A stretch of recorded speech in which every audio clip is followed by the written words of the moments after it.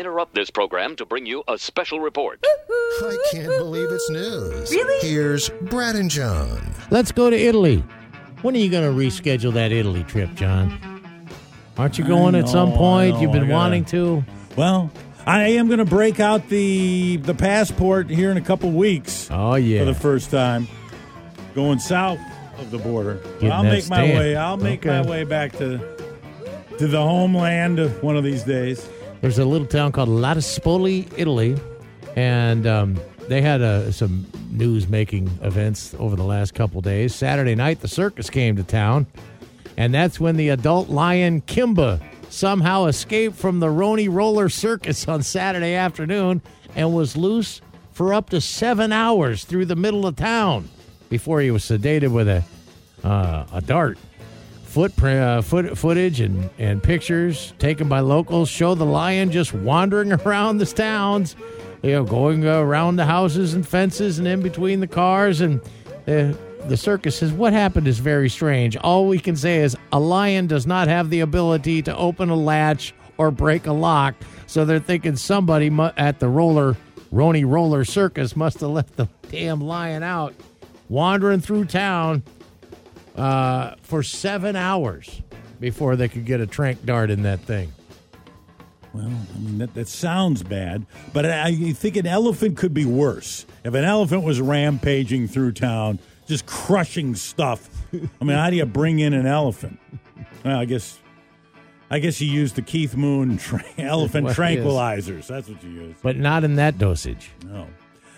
In Texas, a game warden asked to search a man's pickup for drugs. And the guy said, by all means, go ahead. Take a look. Search it upside down, inside and out, he said. You're insinuating I'm breaking the law somewhere. As he stood outside his pickup truck, holding a full cup of meth. Where do you get that, 7-Eleven? Why do you get a full cup of meth? The game warden conducted this search and stop of this pickup truck. It was hauling a trailer with broken lights and the guy had some other transportation violations. So after they pulled him over, the driver and passenger waited with the deputy while the game warden looked into the driver's information. At one point, the driver retrieved a burrito and a 44-ounce drink from the truck with permission from the deputy. He said, if you don't mind, I'm just going to stand outside the truck while you guys are searching everything and just kind of enjoy myself. And my big gulp.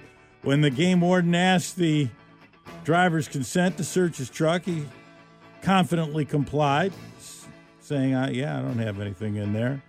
And he was right. He really didn't. It was all in the cup.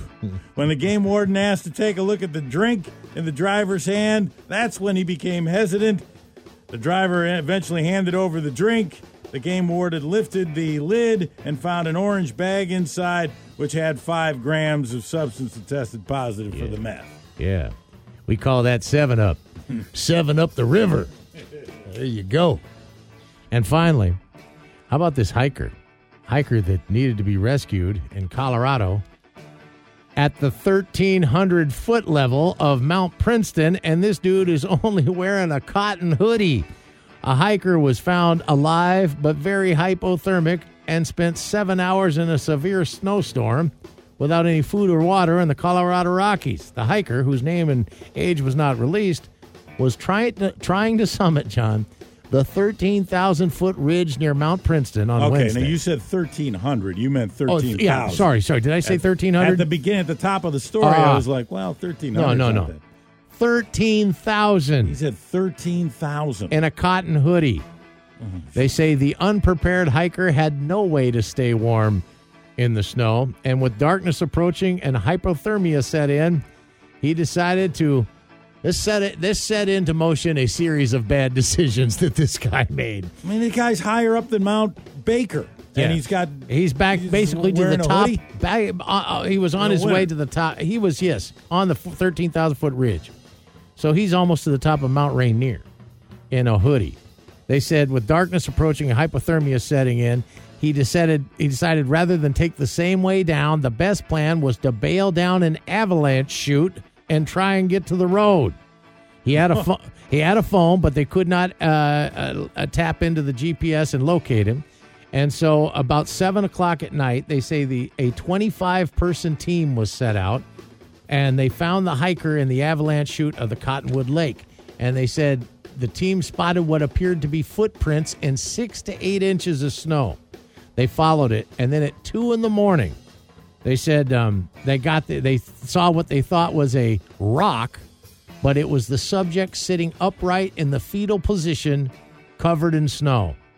The team spent 3 hours warming up the hiker before they used ropes to continue to take him down the avalanche chute to an ambulance where they found it. They got him in an ambulance at 7 o'clock in the morning. So this guy's going to slide like 13,000 feet down An avalanche chute in a cotton hoodie. Yeah, that's going to end well. He's alive, and he's probably going to be in our knucklehead countdown here in a minute.